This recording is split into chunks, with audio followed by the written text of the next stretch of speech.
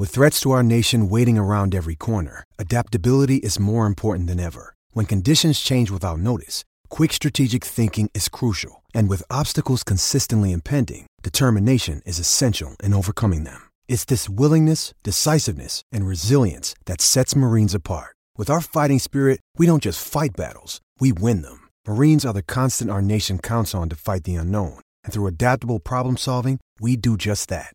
Learn more at marines.com. All right, welcome to the Dynasty Warzone, the People's Dynasty and Fantasy Podcast. I am your host, Memphis, at DFF Memphis on Twitter.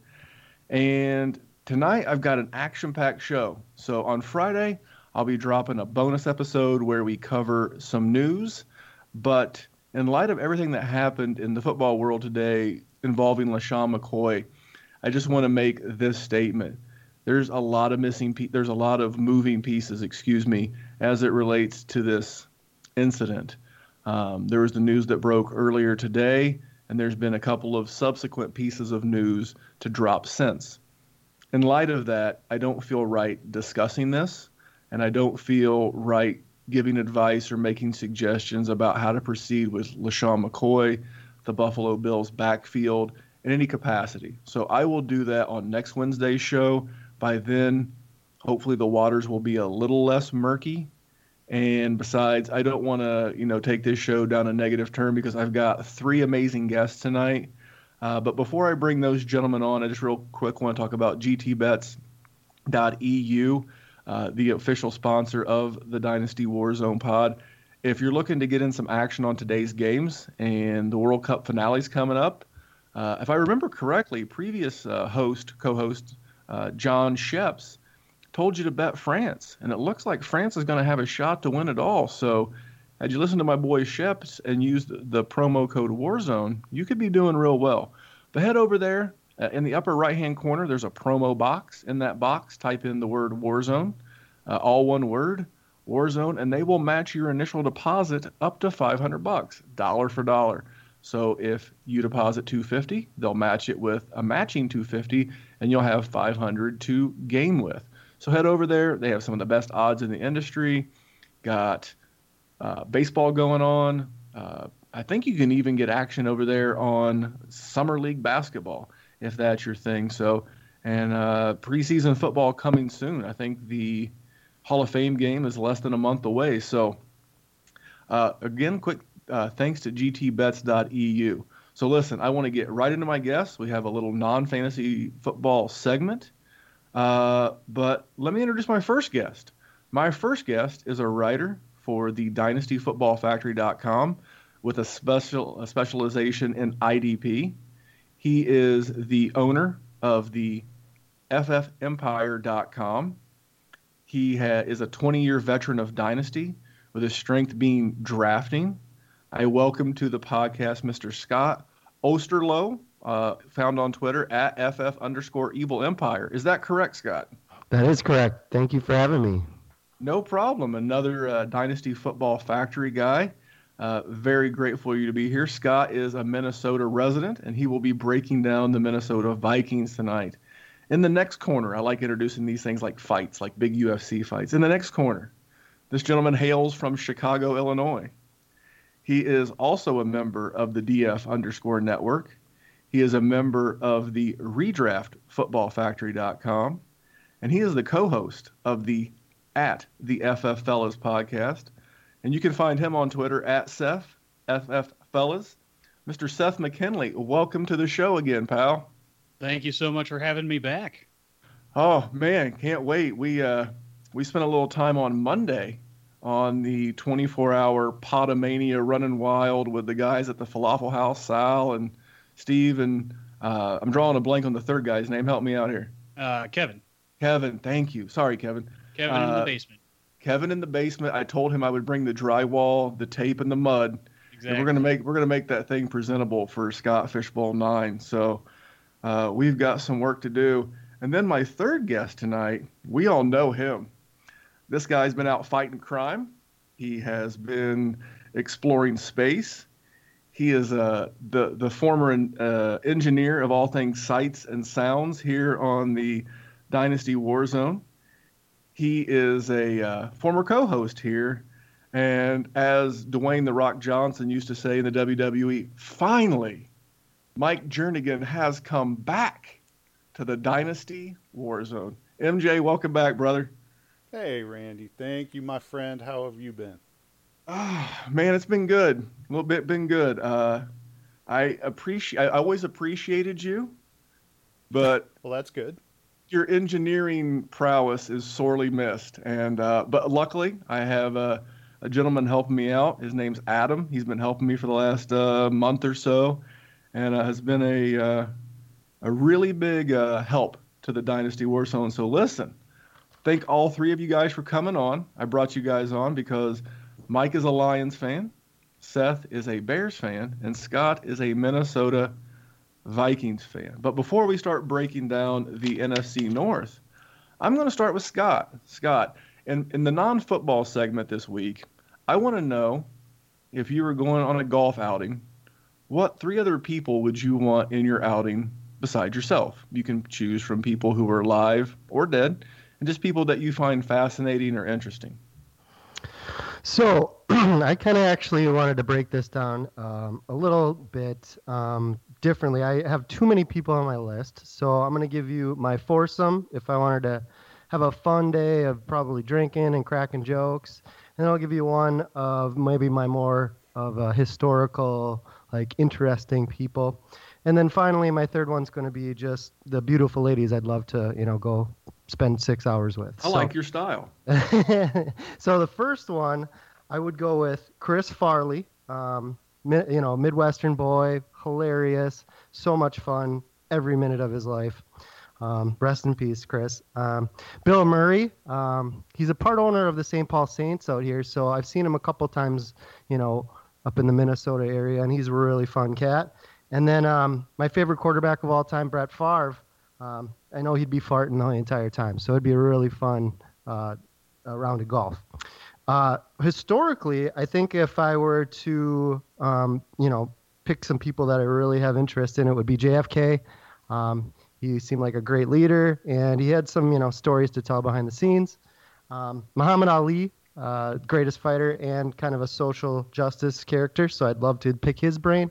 And then my last one was Wild Bill Clinton, because I just want to know how the administration worked 20 years ago or so. And then my final one, the lovely ladies I would choose would be Rachel McAdams. She's my favorite actress. Britney Spears, just because she was, coming up right when I was, 13 years old. So that was great. And then Jennifer Lawrence, because I think she's got a witty personality and a really fun sense of humor. So thanks for, taking me down memory lane a little bit there. But yeah, those are my golf foursomes based on, kind of those parameters. Or you would definitely have 3 different days depending on which one of these these groups you are among. Now, Totally. I was going to ask you, did you say Brett Favre is your favorite quarterback of all time? Yeah, originally born and raised in Green Bay, Wisconsin. So been a Packer fan my whole life. I know I told you I'm a Vikings fan, but I'd say I'd lean to the Packers for actual fandom, rooting for my favorite teams. So.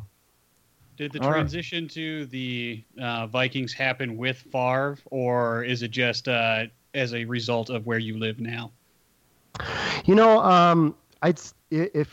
you held the gun to my head, I'd still be a Packers fan. But I told Randy that because I live in Minnesota, I get the details. I listen to the K-Fan radio here, and so I'm always inundated with Vikings data. So I thought I'd be a pretty solid guest for Vikings knowledge. So still a Packers fan through and through, but definitely know everything there is to know about the Vikes right now.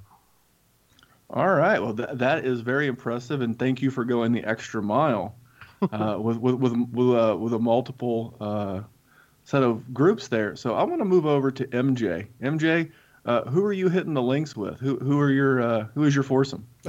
Well, first of all, I kind of want to expound on what Eric said. Like, if you combine one of each of his, do Chris Farley, Bill Clinton, and Rachel McAdams, that sounds like a good time to me. Those 4 yeah, any combination would be a heck of a good time, I'm sure. Holy cow. All right, so I went with an all Lions one.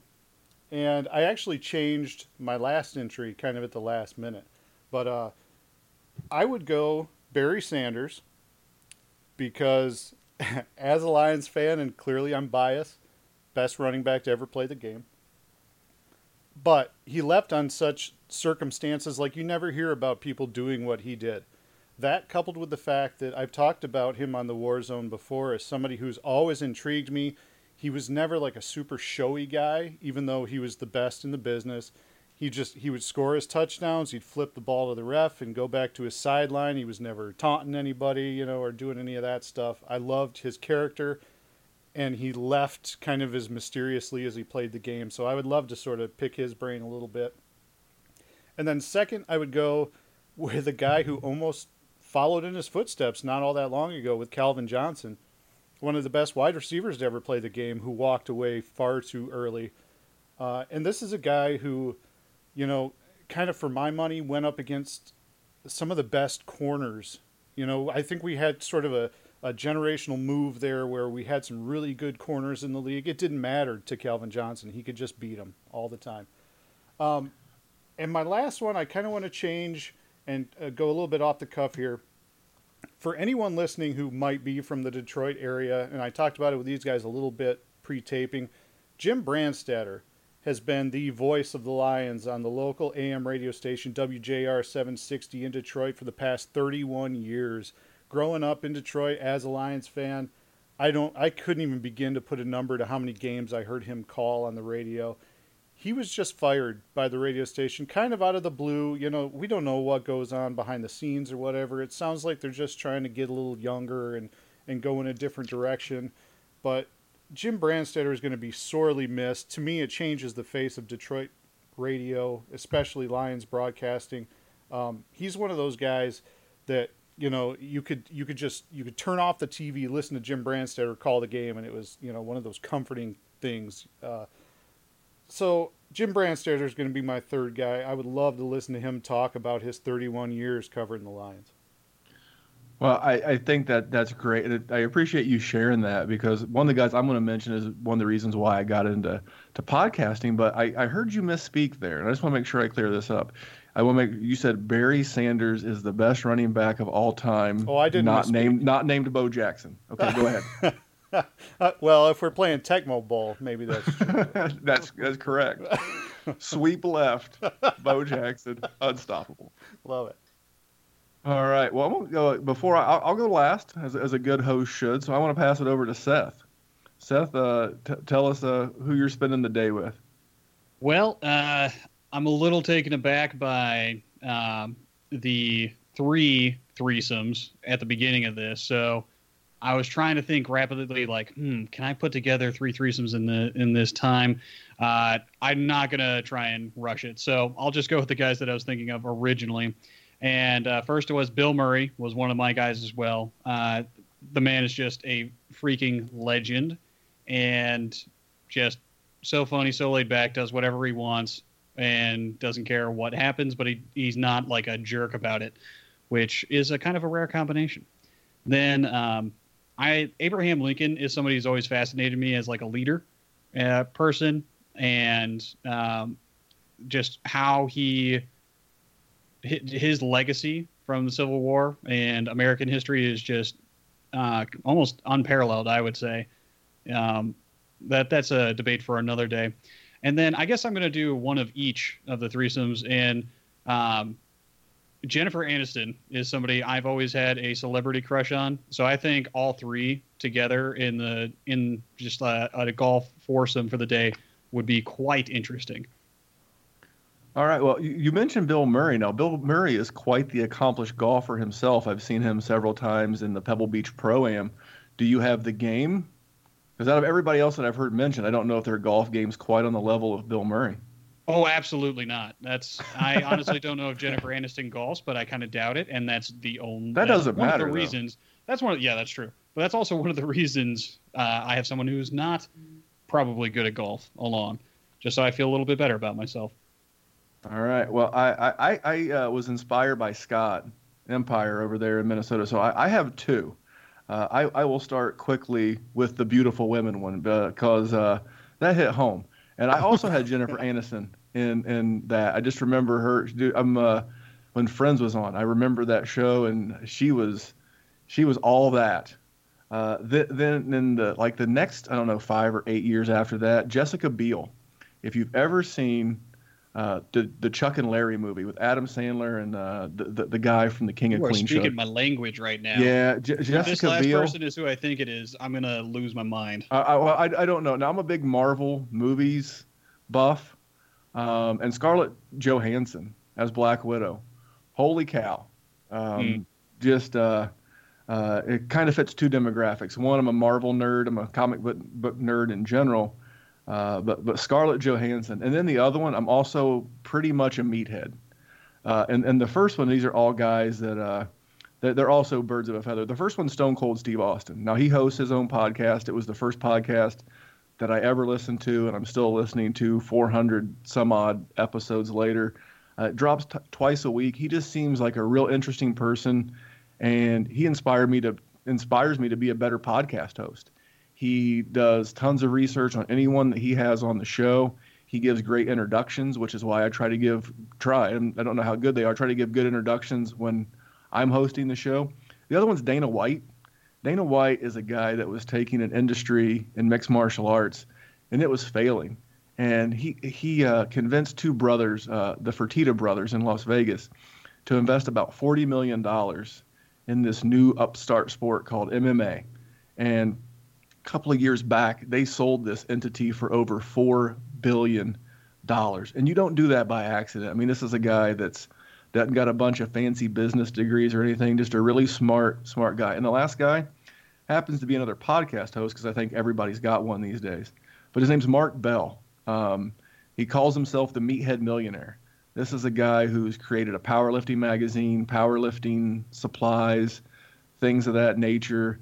And just seems to be a really interesting guy. He's self-made, knows how to promote in this world. So those are my two foursomes, or I guess I would be the fourth in both groups. Hey, Randy, can I jump in and say I'm kind of shocked that Gronk wasn't on that list? Because I know what a big fan you are. He would be in my football one. If I had to do a football one real quick, it would be Bo Jackson, Gronk, and Steve Smith of the Carolina Panthers. Right. I thought for sure when you said meatheads that Gronk would be right. Well, but this guy would totally Mark Bell. If you don't know who he is, you can find him on Instagram. It's at Mark Smelly Bell. His nickname is Smelly because all he did as a kid growing up was play sports, and he always came in the house smelling bad. So his brothers nicknamed him Smelly. Just a really interesting success story. And this guy built this, I don't call it an empire because it's powerlifting. How big could it possibly be? But this guy did it all himself, and he did it via YouTube and a podcast and social media. And it's just a really interesting 2017, 18 success story. So those are my two. So that is our little non-football segment. I will continue to do that. I've got one coming up with JD from the GOAT District where we're going to discuss IPA beers. I have no idea what non-football topics I'm going to cover with Shane Manella and Walker from the Dynasty Football Factory, but stay tuned for that. So now we're going to move over to the main event, and the main event is the NFC North. Now, Seth and MJ were naturals. MJ is one of the biggest Lion fans that I know, along with my best buddy Jim. And Seth, if you ever listen to the Fantasy Football Fellas, and if you're not, shame on you. Him and his co-host, Kyle August, at Kyle FF Fellas on Twitter, it's one of my favorite podcasts. I still listen every Tuesday and Thursday. They mix it up a little bit in season, but you can find them wherever you find us, iTunes, where have you. But that's a really good one. And then Scott being the Minnesota guy, he kind of ratted himself out saying that he used to be a Brett Favre fan, but that's okay. But since Scott is the newest member of this tribe tonight, Scott, I'm going to let you go ahead and go first and break down the 2018 Minnesota Vikings for us. Thank you very much. Obviously, we start with the brand new shiny toy here in Minnesota, Kirk Cousins. He comes from the team in Washington, with 3 seasons in a row of over 4,500 total yards, 30 TDs. Can't see that changing a whole lot unless something catastrophic injury-wise happens with him and DiFilippo kind of running the offense with offensive, solid offensive players all around him, which we'll get to in a minute. I can't see anything lower than a similar number of around 4,500 yards and 30 touchdowns total. Last year he got 4 touchdowns rushing. I see that probably going down a little bit, but I think he'll make up for it in other areas, yards and passing touchdowns. Next we'll go to Dalvin Cook. He was on pace for 1,900 total yards last year prior to his injury. Tons of talent, can run, can catch. He came down with a pretty severe injury, which kind of hindered him, but all reports here show that he's back to a full 100%. He was ahead of all metrics after the OTAs, so he's looking to be a real solid, have a real solid year.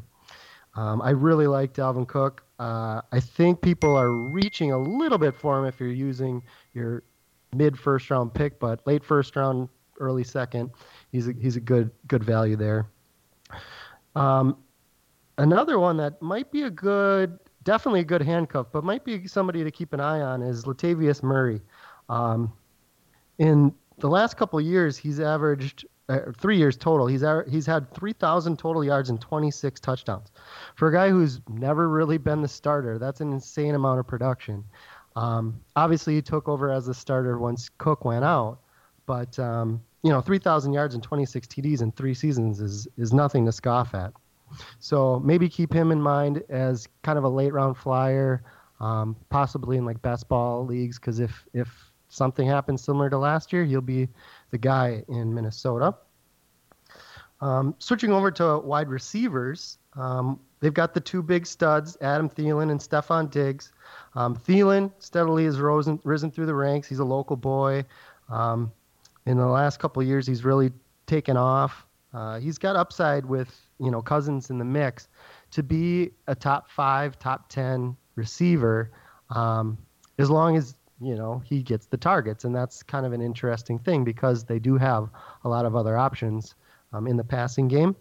But I think his ability and his kind of his growth over the last couple of years make him probably the number 1 wide receiver in Minnesota in my eyes. Now that could definitely change if Stephon Diggs, who's only 24, takes the next step. The only cons with him is he's had some groin, some knee, some hip injuries. He's kind of always been a little nicked up. So he's never gotten to 1,000 yards in his career yet. He's never really done the, huge season like the Antonio Bryant's or the DeAndre Hopkins kind. But he's got that type of talent if he can put it all together. I think Pro Football Focus did an analysis on contested catches, and he was right up at the top with all the studs in the NFL. So if he stays healthy, if he can stay on the field, definitely going to be a solid contributor. I would knock him a little bit just because of those injuries, so I wouldn't put him quite as high as Thielen. So then to go to tight end, we've got Kyle Rudolph, and he's an interesting cat because of the change in offensive coordinator. Kyle Rudolph typically gets 50 catches and 8 touchdowns, right? Well, when DiFilippo is the coach of the tight end, those tight ends usually gain a ton of targets and a ton of red zone, especially. Gary Barnidge went for 1,009 in his year under DiFilippo, and then Ertz has gone for 808 last year under DiFilippo. So I'm expecting big things from Rudolph, and I think the fantasy community still hasn't connected those dots, so you could probably get him at a pretty good value in almost any draft right now. No. Do you guys have any? Yes, I'm going to poke some holes in it, but I want to give Seth or MJ a chance to poke first. I actually, if you don't mind, I would like to kind of try to shine a little bit of a light on Tyler Conklin at tight end also. He's a guy, he's only 22 years old, was drafted in the 5th round of this past draft out of Central Michigan. But he's got tight end size, 6'4", 240, and he actually did pretty well. And obviously, the CMU is in the MAC conference. You're not playing great competition. But this is a kid that in 3 years playing at CMU had 83 receptions for 1,159 yards and 11 touchdowns. So it's nothing to shake a stick at. This kid could be good, and if you're just looking for production out of Cousins, who likes his tight ends, this guy could be super sneaky. Now, I'm not telling you to go out there and draft him, in your redraft leagues or anything, but if you got an extra bench spot on your dynasty, I think you might be able to do worse than this kid. No, I agree, because I talked about Tyler Conklin a while back earlier in the summer. I think it was in May when I dropped in with the Aussie guys. We did a tight end breakdown pre-rookie draft, and Conklin was one of the guys I like. Seth, you have any questions about the Vikings before I ask? So the Stephon Diggs thing, I guess I like him a lot. I think he's one of the better receivers. So I totally agree with you in the talent department. He could be one of the best in the NFL if he got that shot and he was able to stay healthy. My concern is, do you think that the Vikings offense is able to sustain two top end wide receivers in Thielen and Diggs at the same time? Personally, they did it last year with Case Keenum. Now they weren't top end like top 10, but they both were around 1,000 yards and both had over 100 targets. So and DiFilippo does like to throw the ball. Carson Wentz was on a torrid pace last year before the knee. So I do think they will have plenty of targets to go around. They also signed Kendall Wright from your Bears last year. He could end up snagging some targets, which could hurt Diggs and Thielen as well. But if they stick with the two receivers, one tight end, two running backs types of formations, those guys will definitely have plenty of upside in production. You mentioned Kendall and Wright. One quick question is from the guy who is able to listen to the local radio stuff. Is Laquan Treadwell ever going to be a thing? Oh, that's what I was just going to ask. Sorry. I'm sorry, MJ. I stole your thunder. No, that's all right. I just saw a report that he was running as the number 3 in OTAs. So I wondered, Kendall Wright or Treadwell, which guy is going to win out? So, according to the last 2 years, Laquan's been in the doghouse. He hasn't really been able to run the routes. He hasn't really known the playbook, and he's kind of just been lacking in the mental capacity. So he hasn't had his chance. He was the gunner on the punt team, and that's where he was making his name known in the first year. Yeah. Last year he got a little bit more on the field. He definitely has improved, and he has moved up the depth chart. I think personally he's still a step behind Wright, just because Wright has that veteran savvy. And I think Laquan, if he can put it together in his head, he could definitely move into. He's got the talent to move into the number 3.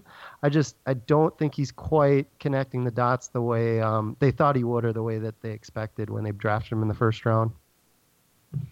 All right. Well, I have a couple of questions as well as it relates to Thielen and Diggs, and I've always brought this up, but even though Kirk Cousins has had 4,500 passing yards 3 years in a row, he's never produced a PPR wide receiver 1. And I don't think that Garcon and Deshaun Jackson, who were his receivers most of that time, would have been as good as Thielen and Diggs. But I do agree with the Rudolph thing. I am all about Kyle Rudolph this year, but I am concerned. I'm mostly concerned about Stefon Diggs. I still like Thielen. I think he'll be the lead or the alpha. My concern with Diggs is that he's never played. He played 13 games, 14 games. He did have his best TD season last year with 8, but he's the one that worries me. Where would you be drafting him in redraft and or dynasty?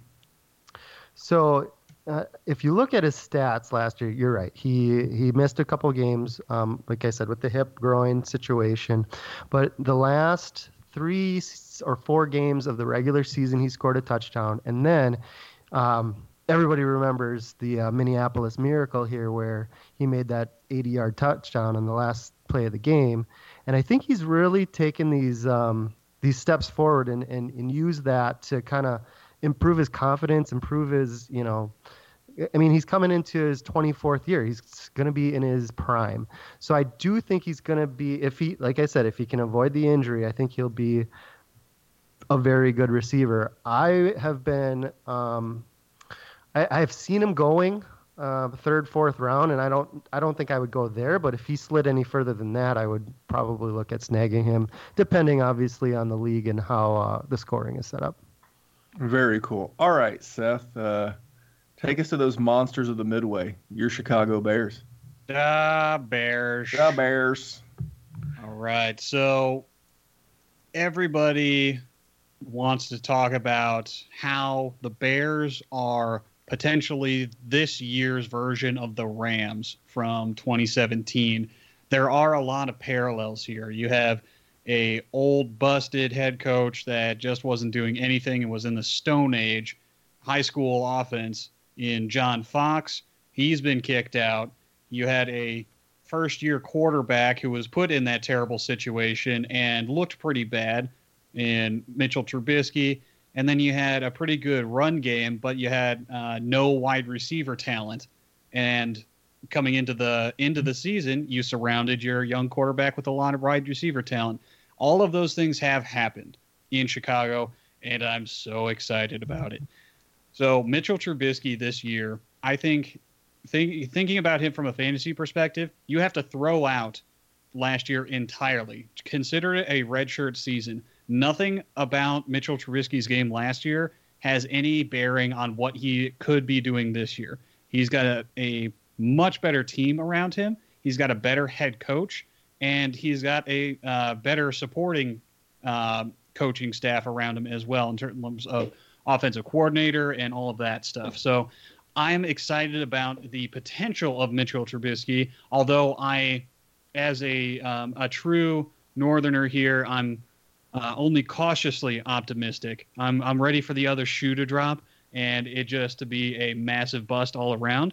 But that's 8 years of Jay Cutler talking. So I think that Mitchell Trubisky could definitely be an excellent quarterback. I'm very excited to see what he's going to do this year. And throwing the ball to my new favorite player, basically, Allen Robinson. I was very excited getting Allen Robinson. There was a couple of big names that we thought that could come to the Bears. Robinson was on my short list. And when we ended up getting him, I'm just like, this is a steal. This is perfect. He was able to do so much with so little in Blake Bortles and the Jags a couple of years ago that we're going to assume health right now. So assuming he comes back from the ACL tear without any problems, and we have no reason to believe that he won't at this time, I think he will truly be a monster in the Midway in terms of a wide receiver. That something we haven't seen. I think he could be better than Alshon Jeffrey and Brandon Marshall the past few years when in their good seasons in Chicago. I think that's the potential for this still very young wide receiver. And then, of course, Taylor Gabriel, a guy that's near and dear to my heart just because of the big playability, and he helped me win a championship a couple of years ago. There's just the Kyle, my co-host, called the wide receiver core last year for the Bears just a bunch of towel boys because there was not a professional wide receiver on that roster until we traded for Dontrell Inman from the Chargers in mid-season.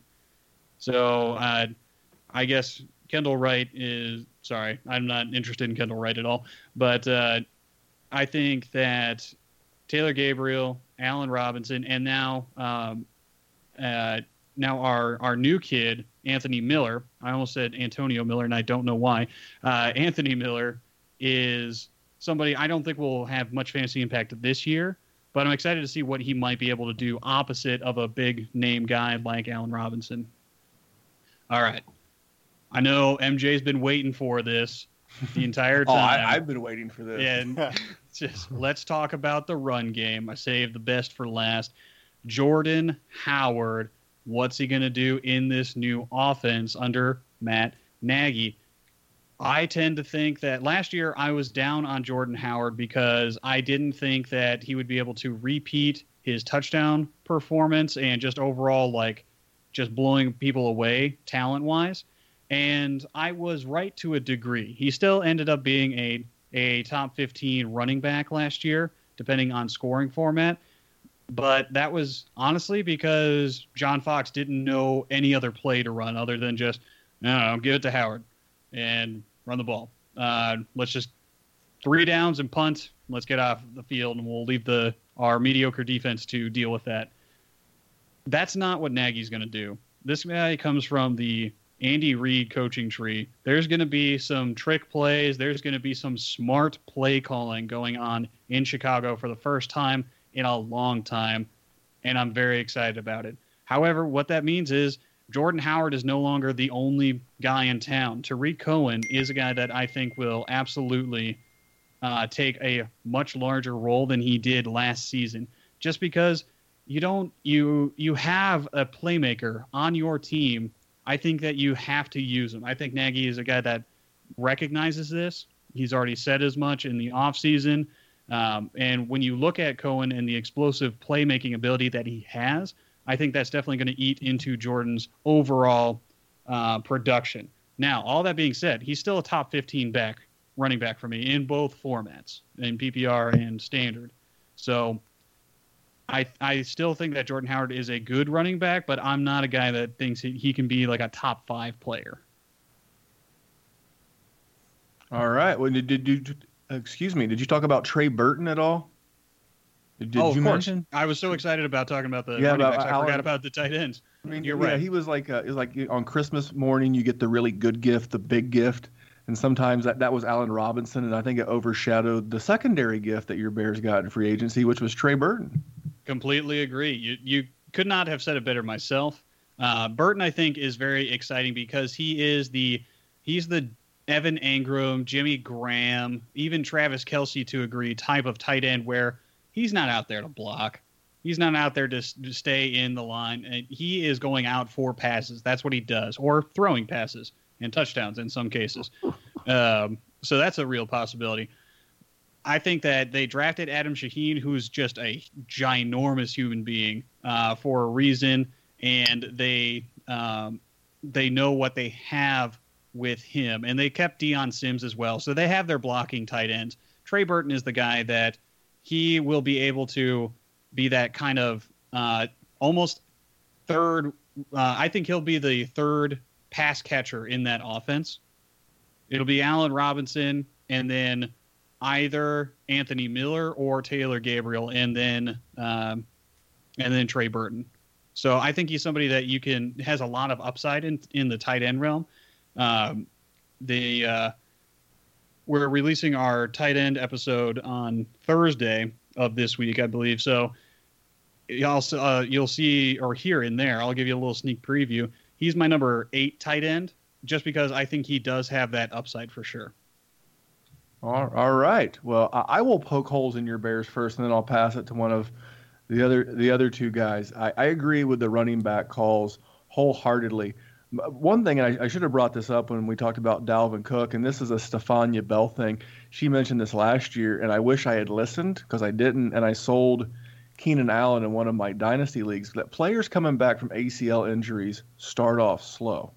That's a long time to be away, and you could think the same thing for Andrew Luck coming back from the shoulder injury, missing an entire season. And if you can find an impatient owner that's not satisfied because he made a big investment in Allen Robinson or Dalvin Cook, and he's not getting that return on his investment, that's the kind of play I'm looking to make around October, November. But I want to hear more about Anthony Miller. What are you seeing in this kid, and where are you drafting him in your rookie drafts of the ones that you had, and if you were to have any coming up, where are you looking to draft Anthony Miller, rookie? Yeah, this is interesting because one of the players that I was super interested in, the receivers coming into this draft, was Michael Gallup. So I'm just like, this guy seems perfect for what we would need in Chicago. He's a great route runner. He doesn't need to be a big X-receiver type guy. That's what Allen Robinson does. And I think that'd just be a perfect compliment. So when we ended up taking Anthony Miller, I was a little bit put out just because I'd been hyping myself up for like the Michael Gallup show up here. But after we drafted him, I took another look at who Anthony Miller is, what he's done, and what his playmaking style is. And I'm kind of excited. I think that he has the makings of an excellent wide receiver 2 in the NFL, which can definitely be a valuable fantasy asset for sure. So for rookie drafts, I had a dynasty league where we were doing a rookie draft, and I have very little depth in this league. I had pretty good depth everywhere else except at wide receiver, and I wasn't able to make any trades going into this. So I kind of called my shot, and I traded my 2019 first rounder to be able to pick up Anthony Miller, and kind of straight up, basically. Okay, well, I'm certainly, but before I let you and MJ lock horns, I'm going to pass it over to Scott real quick. Scott, what questions do you have for Seth about these Bears?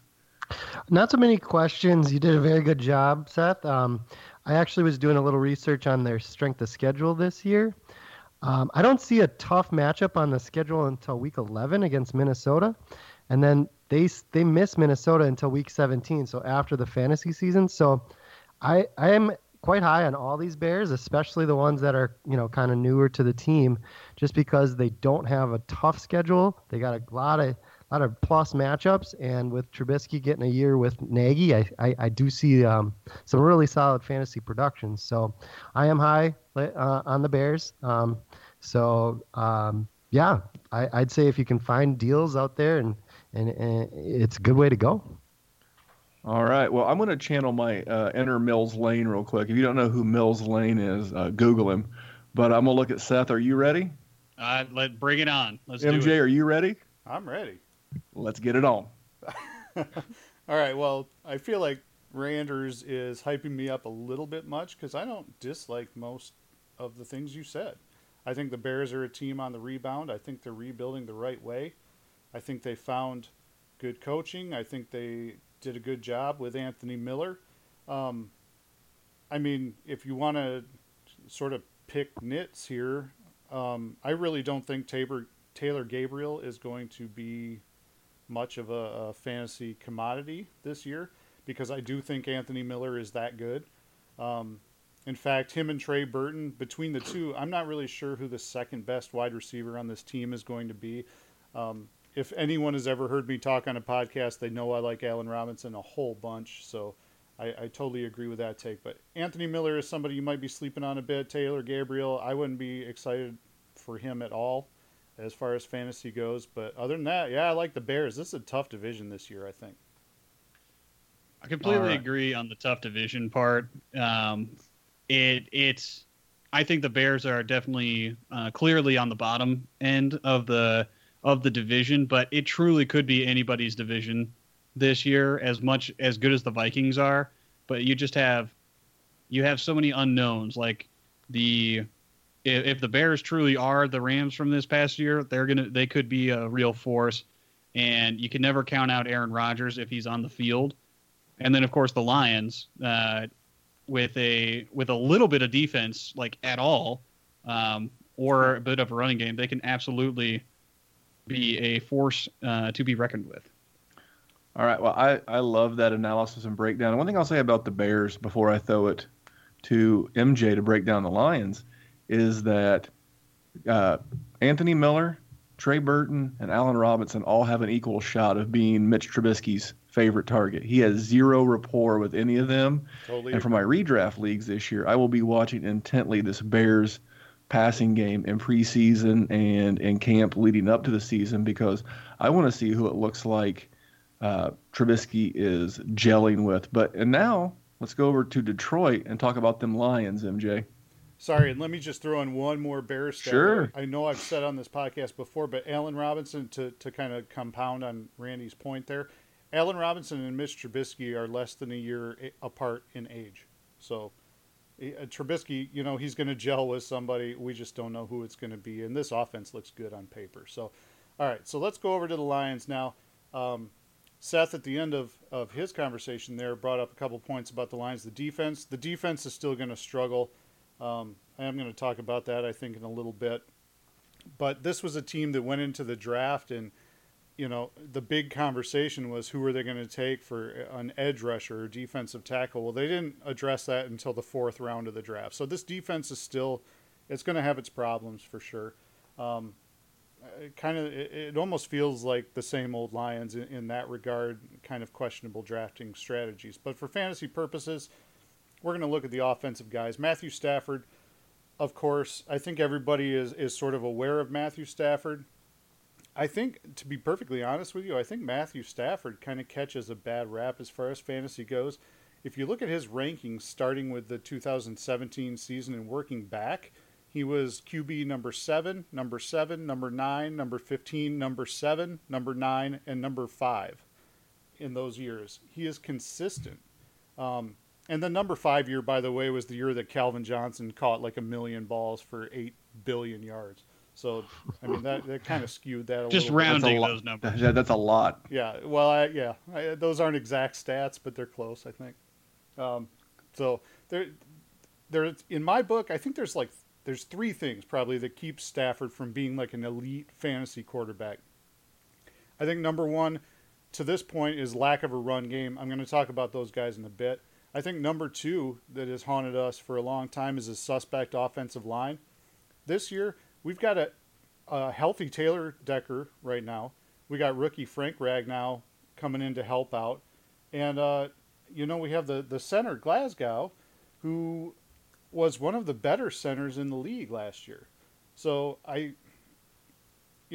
as a Lions fan, you get kind of tentative in your belief about the team. But the offensive line looks really good on paper. So, hopefully we're heading in the right direction there. I talked about the defense. It's still a problem. Defensive line is going to be bad, probably. Secondary, I don't know. Maybe it's a bit better. But if the opposing quarterback has all day to throw the ball because we're not getting any pressure on him, it's going to be kind of the same situation where Stafford's off the field a lot of the time because the defense can't sit the other offense down. So I think he's a solid, safe quarterback, usually outplays his perceived value, which in startup and redraft ADPs is usually around QB 11. But, as I told you with the ranks before, he hasn't hit worse than QB 11 except for one time in the past 7 years. So Stafford's a good guy. I want to jump first to the guy he's throwing the balls to. We got Golden Tate and Marvin Jones. They're wide receiver 1 and 1A for this team, really. Tate gets the volume. Jones usually gets the bigger plays. Both are consistent. Neither one of them seem to be like super sexy, I don't think, except for guys who are really kind of plugged in. They're usually overlooked, a little bit undervalued every year. Golden Tate and Marvin Jones were actually the only 2 or combo of wide receivers in the NFC North to log over 1,000 yards each last season. So it's a good tandem as far as wide receivers go. Both of these guys last year, depending on your league scoring, of course, they were both low-end wide receiver 1, high-end wide receiver 2. So, and I honestly, I don't know how much that's going to change this year. The one guy who's going to be an X factor in that, Kenny Galladay, he's sort of a Twitter, fantasy, especially dynasty darling, 6'4", 213. I personally like the idea of him being a bigger factor in the red zone with the departure of Eric Ebron. But I'm not, to be perfectly honest, I'm not sure it's going to work out that way with the run game being somewhat beefed up in my mind. And another guy I'm actually going to talk about later. But I do, however, believe that Galladay, this may sound like a hot take, but I don't know if it really is. I think based on the flashes that I saw last year, I think he might become the wide receiver 1 for this team at some point. Maybe not this year, maybe 2-3 years down the road. I think he's got that kind of talent. So I keep an eye on Galladay. I'm a big fan of him and what I think he's going to do in Detroit. But let's talk about the run game that I alluded to earlier. It's completely retooled for 2018. LeGarrette Blount's in town. He's got a history with Matt Patricia, the new head coach from the days in New England. I think he could get courtesy a quote-unquote starting running back job when the season starts, but he's 31. To me, he's not attractive as a dynasty asset other than a possible touchdown vulture, and good luck guessing when that's going to be. Kerryon Johnson, he's the guy you want to know. He's the most talented running back on this team, I think. This guy can work between the tackles, and actually, kind of in college, he did a lot of running outside, on the edge type runs too. And on tape, obviously in limited work, but he looks like he's got kind of smooth hands as far as pass catching ability goes too. So in the pros, I don't think he's going to do, much outside work. I think he's going to be that grinder between the tackles. But he was all state in high school basketball, and I know how much people love that stat. To me, he's got the most upside for the future, and the guy you want to own in Dynasty. Theo Riddick is still in that backfield too. He's the PPR guy you want. He's not, going to go crazy or finish as a top 10 running back or anything, but he's always going to catch a whole bunch of balls. He's going to be right there. Good flex option, I think. But with these guys, all these guys I mentioned having roles, it's probably going to lead to a mess as far as the production is concerned. Again, just to reiterate, Kerryon Johnson, I think he's the real deal. He's the guy you want on your Dynasty team. Riddick, he's going to be a flex option. Blunt, I would fade him. I don't, again, he's going to score touchdowns. You don't know when it's going to be. Leave him alone. Tight end. So when I went into this exercise, this was the hardest part for me because you have Luke Wilson on the team. He's the sort of presumptive number one. Came over from Seattle this year. You get into the territory of a tight end on a new team running a new scheme, in Jim Bob Cooter's offense. Over the 5 seasons he had in Seattle, he had 89 receptions for 1,129 yards, 11 touchdowns. It's possible he was held back largely due to the poor offensive line that forced him into blocking roles, and then later by Jimmy Graham sort of becoming that guy. But it's hard to say. Again, it's a tight end coming to a new system in a new town. So I don't know if it's going to be Luke Wilson or the other guy that I kind of hinted at earlier, Michael Roberts on this team. He's 24 years old out of Toledo. He looks great on tape. If you go find his Toledo highlights, he looks exceptional. He's 6'5", 265. In his years at Toledo, he had 70 receptions for 832, 22 touchdowns, including 16 his senior year. He's a guy who seems like a dark horse to me. If Galladay isn't the guy to get Ebron's workload, I think Michael Roberts could be the guy the more I watch him on tape. I think he's a deep sort of tight end flyer for dynasty purposes. So that's all I got on the Lions. You guys feel free to shoot me down. I'm ready. All right, I'm gonna start because I have 2 statements and a question for you. Sure. My first statement is about Matthew Stafford, probably the most criminally underrated premium quarterback in the league. The guy's had I believe it's 7 straight seasons of 4,200 or more passing yards and 21 TDs, and those are his floors in those seasons. So can we put some respect on his name when we talk about Matthew Stafford? The other one is Kerryon Johnson. I've seen him, and a lot of times between him and Ronald Jones as the last rookie drafted in rookie drafts, and I think that's a shame. What I like about Kerryon Johnson is he's got a true 3-down skill set.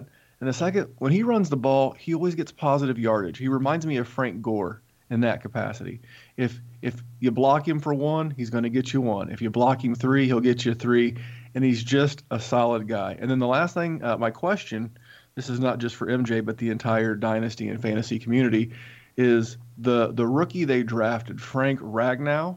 Can we please refer to him as Frank Ragnarok? Just from now on, it'll satisfy the Marvel fan of me. So Frank Ragnarok, new offensive lineman, Detroit Lions. Got to get a few pancakes before that happens. Yeah. All right, Seth, what do you got for MJ for these Lions? All right. So my questions are around the running backs. My question, I assume you're taking Jordan Howard over Kerryon Johnson in terms of dynasty value. Yes. Yes, I would say so. It's close though. I think it's closer for me than most people. Let's put it that way. Fair enough. So who would you rather have, Tariq Cohen or Theo Riddick? I think that's a close one as far as dynasty is concerned. So Riddick has the age on him, obviously. He's actually 27 years old, which it doesn't seem that old until you're talking about running backs, but this is a guy who consistently catches 50 balls. The past 3 years, he's had over 50 balls that he's caught. So from a PPR perspective, he's always right there. And this team, it's not a team that's going to stop throwing the ball. Again, their defense is so bad that their offense is going to need to throw the ball all the time. So I think Riddick is a guy who's probably going to stick around at least for a couple more years. When you talk Cohen and sort of the new offensive system that the Bears might be running, he's an interesting. Maybe let me put it this way. I think Cohen might have the higher ceiling but lower floor. Sure. Because I think if he gets put into the role that they sort of maybe envision him having in Chicago, I think he could kind of blow up in that system. So it just sort of depends on your preference. I think Riddick is probably the safe guy, but Cohen would be the lotto ticket type player. All right. And then, Scott, what do you got for MJ? MJ, I was just wondering, what do you think the new coach, Matt Patricia, will change, or like who will benefit and who will, kind of suffer from him coming in and taking over, and what kind of influence will he have on Jim Bob Cooter? So, what sort of intrigues me about the Matt Patricia move with the Lions is when you start thinking about, obviously Patricia's a defensive guy and he comes from New England. How much is he really going to take away from offensive scheme as far as the Patriots go? The only thing you could maybe sort of point to as far as that goes is guys sort of inconsistently having solid weeks as far as fantasy is concerned. The Lions sort of do that anyway. Especially in the backfield, it's this big thing. New England always, you can't count on their running backs because it's always somebody new. Detroit's, was doing that before it was cool. So I honestly don't know. I mean, the Detroit's backfield's always been a mess. You don't know who's going to score.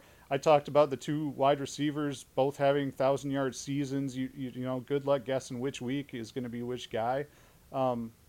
I honestly don't know how much the offense is going to change. Jim Bob Cooter has been here for a while now, and he's sort of got a system in place. And obviously Patricia liked what he saw because he kept him around. So as a defensive guy, I honestly, my gut feeling is that he's really not going to change much with this offense.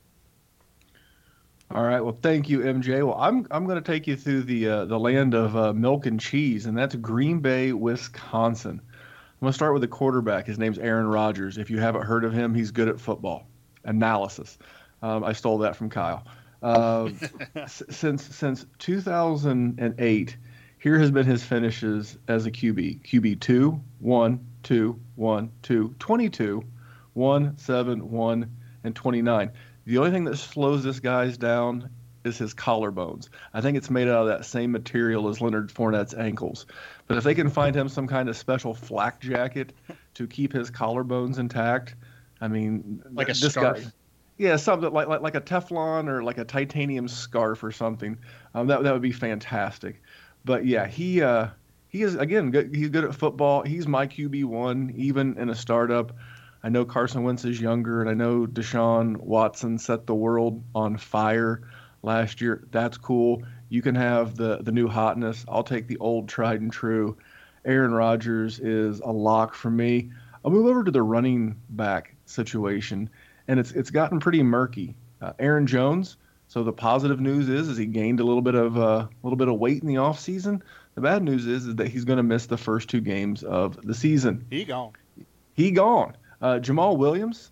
This is a guy that has seen his ADP in the last week since the suspension news has seen that shot up. And then there's still the presence of Ty Montgomery. I don't think it matters. For me, the guy I want in this running back field is the guy that I can get last and I can get cheapest. And up until the Jones news, it was Ty Montgomery. His ADP was in like the 13th round, and it's crept up to the 8th round, which could still be value. But the fantasy footballers on one of their shows, and I always try to give credit when I use something that someone else has presented to me, is that they talked about how last year on running back ones, 8 of the 12 finished on playoff teams. The other 4 that didn't make the playoffs were Melvin Gordon, which barely missed, Zeke, which might have had he not been suspended for 6 games, and then Carlos Hyde and Duke Johnson. But outside of that, the other 8 of the top 12 running backs were all on good teams. I anticipate Green Bay being a good team. And I'll compare it to the New England backfield. And last year, Rex Burkhead averaged 13 points a game. Dion Lewis averaged 12.3 points a game. And James White averaged 9.6 a game. So you could see where on a successful team with a really good quarterback in a competitive division where you have to try to move the ball, especially when the weather gets bad. You know, it's not always easy to air it out in bad weather. So just get you a slice of this running game. You can get someone cheap. You know, do your research. Find the one you like. Me personally, again, I'm cheap. I'll take Ty Montgomery because everybody seems to be hyper-focused on Jones or Williams. So I'll be more than happy to take Ty Montgomery, and hopefully he carves out more of a Chris Thompson in Washington role than a James White role. But I think all these guys could have value. Going to kick it over to the wide receivers. I will start with Kyle from the fellas' favorite wide receiver, King Money, Davante Adams. If there's ever been a guy on the rise, I think it's him. Finished as wide receiver 9 in 2016, as wide receiver 14 last year, and that's with Brett Hundley at the helm for about half of the season. So he was able to overcome that. He overcome a couple of cheap concussions, especially the one from Danny Trevathan in Chicago. I know this will seem blasphemous to some, but I have Davante Adams as my wide receiver 5 in a startup right now. I have him ahead of Michael Thomas because Michael Thomas is going to have Drew Brees for maybe this year and one more. And Aaron Rodgers has got 3 to 5 good years left, which ironically, that's about how many years Davante Adams has left. So you can get a Davante Adams share and pair him with Aaron Rodgers for the next 3 to 5 years. I think you are looking at some King's money. The wide receiver I want to talk about that I think is becoming fool's gold is Randall Cobb. Now, I know he's not quite 28. He'll turn 28 just before the season. But this is a guy who has seen his ADP creep up into the top 100. He's currently, as of July 9th, he's currently going 93rd overall. He's going right behind Chris Godwin-Sheps. And he's going in front of guys. Listen to this list of names. Josh Doxson, who was a first-round NFL draft capital. He's going ahead of Emmanuel Sanders. He's going ahead of Larry Fitzgerald and Chris Hogan. I would rather have all of those guys than Randall Cobb. I know everybody assumes that, hey, Jordy Nelson's gone. Someone's got to step up. In 2016, when Jordy blew out his ACL, Randall Cobb stepped up to the tune of wide receiver 25 that year. James Jones stepped up and led that team as the best fantasy wide receiver in 2016 when Jordy was out with the ACL. He did have one wide receiver one season. That was in 2015. But, man, he's had 2 years out of his 7 in the league, 2 years outside the top 55. And the last 3 years alone, in 17, he was wide receiver 35, 16, 53, and 15, wide receiver 25. I don't want any part of that, especially in the top 100. So if you can use this news to sell Randall Cobb and show people his ADP and see if you can get out from under him, cool. I'm about that action because I don't know if it's Geronimo Allison, Jamon Moore, Equinemius St. Brown, Valdez Scantling. Those are the 3 rookies they drafted. Someone will have a value. I just don't think it's Randall Cobb. He's the oldest 28-year-old in the league. It seems like he's been around forever. It seems like he's been hurt forever. And speaking of hurt forever, I'm going to go over to the tight end position and talk about Jimmy Graham. I heard someone mention this, and I wish I could remember who said it because I don't know if I saw it on Twitter or heard it somewhere. But I haven't watched the tape, but this person said that Jimmy Graham looks worse on tape in 2017 than Antonio Gates did in 2017. And that's pretty eye-opening. And I know Jimmy Graham had a good year last year, but you start looking at this. He averaged 32.5 yards a game. He had his worst catch rate of his career by more than 6%. He was sub 60% catch rate last year. And everybody only sees his finish, but they're hanging their hat on 10 touchdowns. Let's go back over the last 3 years. In 2015, he had 600 yards for 2 touchdowns. In 2016, he had he did have 923 yards and 6 touchdowns, but then last year dipped back down to 520 yards and 10 touchdowns. You couple that in with the fact that the Mike McCarthy offense with Aaron Rodgers has never been a pot of gold for fantasy tight ends. I'm fading Jimmy Graham. Again, if you can use the connection to Aaron Rodgers as a reason to sell, I'm selling. But the people that I'm buying are Aaron Rodgers, Ty Montgomery at his current price, and hopefully he doesn't go any higher. and Devontae Adams, and I'm fading Aaron Jones, Jamal Williams, Cobb, and Jimmy Graham. And I'll start with Seth because the Packers are the rival of the Bears, so it makes sense to go first. Yeah, fair enough. It's every season we get it's the 175th time that the Packers and the Bears have played each other, and the Packers have been absolutely walloping us since since I was watching football. So you're saying you're due? I certainly hope so. It'll be like 2 more years. Give me 2 more years. Rodgers will be on his way out. If you somehow get DeShone Kizer to be a real quarterback in the NFL and it just lucked into another great quarterback, I don't even know what I'll do with myself. But that's far down the road. Let's talk about right now. The question about Jimmy Graham is how cheap does he have to be for you to take the shot on him in a dynasty league, knowing that you're probably not going to have him for 1 year? In a league where it's like, well, there's not a whole lot of tight ends on the waiver wire. I think that he's still definitely better than most of your streaming tight ends that you deal with in a redraft league. Maybe not as much in dynasty, but what's the max that you're going to pay for him? Like if I were a Hunter Henry owner and I lost him, I would gladly give up. And I thought I was a contender. I would gladly give up my 20, I guess at this point, 19-second. And I know some people out there, especially youth chasers, will shoot me down and say that's too much. But the tight end position, to quote the Ron Burgundy movie, is a turd wrapped in burnt hair. So I mean, Jimmy Graham could be anywhere from tight end 5 to tight end 15. I really don't know. Somewhere around like that tight end 10, 12. Because to your point, I would much rather have a Trey Burton. I'll be honest, I wouldn't mind rather having a Mike Gesicki and trying to get a Ricky Seals-Jones later.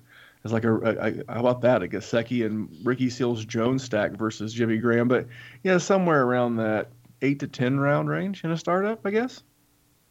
All right, interesting. I like it. All right, MJ, grill me like a piece of steak. It's tough to grill the Packers. Their offense is good every year. I mean, this is more of a comment, I guess, than a question. But to me personally, I think the guy. Well, you talked about not liking Cobb, so a guy I think who could really take a step is Equanimeous St. Brown. I mean, this was the 3rd wide receiver they drafted, but I almost feel like it was sort of a plan to draft at least 1 or 2 wide receivers, and they were probably surprised that he was still on the board when it came back around to the 6th round. He played for Notre Dame, obviously, and I've watched a lot of tape on these guys, Jamon Moore and Marquez Valdez-Scantling. To me, ESB is the better wide receiver. I mean, he's bigger, he's stronger. There was, some concerns about him being at Notre Dame and how he had a terrible senior year. But that team went run first. They had Josh Adams and just the coaching sort of made him a non-entity. Equanimeous St. Brown, that is. I think he's talented. I've watched a lot of tape on these guys. And to me, he's the most talented of the 3. Obviously, going into training camp, he's somebody to keep an eye on if you think about trying to acquire him in Dynasty. But I really like Equanimeous St. Brown. I think he's going to surprise some people and possibly take over that Cobb role. I think that's fair because, sorry, Seth, because they did this last year with the 2 running backs. They brought in Ty Montgomery. They drafted Jones and Williams, and I think that picture's still becoming clearer. But I think they're come training camp, they're going to put Jamon Moore, St. Brown, and Valdez-Scantling, and maybe even Geronimo Allison. They're just going to put all these guys in a sack, shake it up, and see what comes out. And it could be survival of the fittest. And let's be honest, we saw the combine. Equanimeous St. Brown has the tools. Can he put it together between the ears and, get rid of his Mr. Universe dad and live up to his potential? Seth, what were you going to jump in there and say?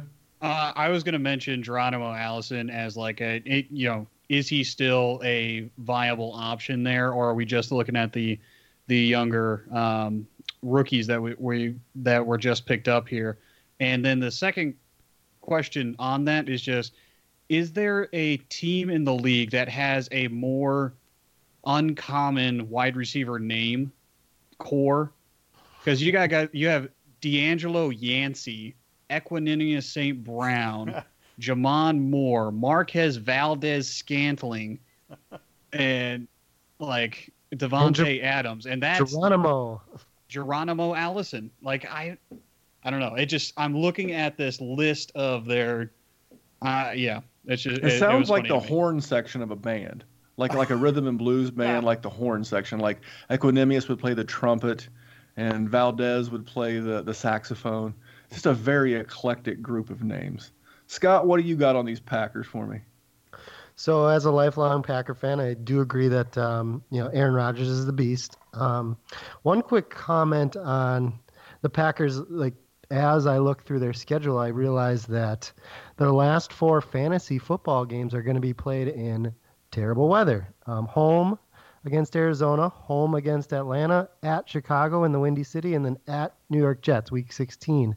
So if you are riding Rodgers through, to a playoff berth and looking to hit, 3 straight solid games out of him in the playoffs, you might be a little bit worried about wind, rain, snow, and so forth. So something to think about if you're, kind of drafting and Rodgers is still there and you're like, oh, I don't know, should I take him? Your playoffs might struggle a little bit if there's a bad weather game. I do agree with the ESB situation. I think he's just the most fluid. He understands the game the best out of the 3 that they picked. I did like Allison a few times last year watching the Packers, but unfortunately, I think with all the draft capital they put into the new wideouts, I think he might be the odd man out. But like you said, I think they'll put them all in a bag and they'll see who pops up. And if he wins the wide receiver 3 job, I think he'll have a lot of targets coming his way with the passing game being so prolific in Green Bay. And then finally, the running backs. I'm actually on Ty Montgomery a little more than most. I think Aaron Jones' suspension's fine, and that he gained some weight in the offseason is fine too. I just think he got 5.5 yards a carry, but he played it in a couple games against suspect defenses last year. So maybe it's a little bit inflated. And then Jamal Williams was a plotter. He got 3.6 yards a game playing the last 10 or 8 games of the year. But, he did end up with 800 yards and 6 TDs. So if another injury were to happen to Montgomery like it did last year, he obviously has value. So definitely guys to look at later in the draft to kind of just, pick his flyers. But all great analysis by you there, Randy. Thanks for looking into that. All right. Well, listen, we're running just a hair long on this one. But before I go, I want to go around the horn and thank each one of you and give you a chance to tell us where the listener can find you, what you're doing. And I'll start with Scott. Scott, tell us where we can find you on Twitter, what you're doing, and how you can be a resource to these fine people. My Twitter handle is ff_evilempire. I tweet it, fairly often. Right now, I do the Dynasty Hot Routes. It's a weekly or bi-weekly on Dynasty Football Factory. It just kind of goes over some interesting topics and what would you do here if you had this and stuff like that. So it's a kind of a fun little summer project. And then my main objective is IDP. So if you guys have questions on defensive players, rookies, Dynasty IDP, that's where my bread and butter is. I put together the rookie Dynasty Football Factory review, and you can find that at dff.com. Awesome. Well, Seth, outside of every Tuesday and Thursday on iTunes, where can these folks find you? Yeah, so my Twitter handle is @SethFFFellas, although you're going to get more response out of the main handle @the FFFellas on Twitter, where me and Kyle are just a little bit more active with the main account. I tweet on the personal account every once in a while, but always happy to answer any questions that may come my way. And like Randy said, Tuesdays and Thursdays in the off season, the Fantasy Football Fellows drop in iTunes, Stitcher, Podbean, Google Play, etc., wherever podcasts are found. And during the season, we will have more than 2 episodes a week, and got a little bit of a fun twist to the season scheduling format going forward in this new season. So stay tuned for that news. Awesome. And then the man that I've dubbed the fantasy football free agent, Mike Jernigan. Mike, what have you been up to? Tell the people what's been going on since I last heard you on the War Zone, and what to potentially look for in the future. Well, kind of a lot of the same. I've been pretty tied up with work for the most part, working a lot of long hours, busy days, and as a family man and with other responsibilities, it's been tough, and I had to kind of get away from the Dynasty War Zone. I do miss being on podcasts, and currently I'm sort of in a transition at work that should get me kind of freed up to start doing more of those things. I am active on Twitter, so if you want to find me, I'm at Mike Jernigan 79 at Twitter, or on Twitter. That's Jernigan is Jernigan 79 at Twitter. So go ahead and look me up on there, and I don't have any big things in the works right now, but hopefully with this transition at work, I'm going to be starting to do a little more either writing or podcasting or whatever, but things to come. All right. Well, I love how you no-sold the importance of breaking up a motorcycle gang, space exploration, and keeping soccer hooligans in line in Russia during the World Cup. It's not a very big deal, but it's a big deal to me. And I want to thank all 3 of these guys for coming on and spending some time with me and breaking down the NFC North to the level they did. Remember the new show feed. You have to subscribe to the one that just says Dynasty Warzone. The other one is no longer active, and you're missing out on some great guests like these. I've had Addison Hayes. I've had the Aussie guys. This coming Friday, I'm going to drop a best ball bonus with Kevin Wheeler at FF_Wheeler, and just lots of good things to come the rest of the season. So before I let you go, I want to make sure to talk about Scott Fish Bowl 8. Not about what we're doing in there, but what you can do. You can go to fantasycares.net, and you can just make an out-and-out donation. If you don't know what it is, you can hit me up on Twitter. Any of these guys, we'd love to tell you about it. At the end of the day, at ScottFish24 on Twitter is raising a lot of money. I think the current total is almost $30,000, and every dime of that will go back to help kids at Christmas time with toys for tots. You can see that on a pinned tweet on Scott's page. So if you're looking for how to get involved, how to get into this, call it a fantasy football tournament next year, all that's at fantasycares.net, or you can follow Scott. But it's absolutely one of the coolest and kindest things that the fantasy industry does. So on behalf of my guests and myself at DFF Memphis, I will see you guys on Friday this week. Thanks.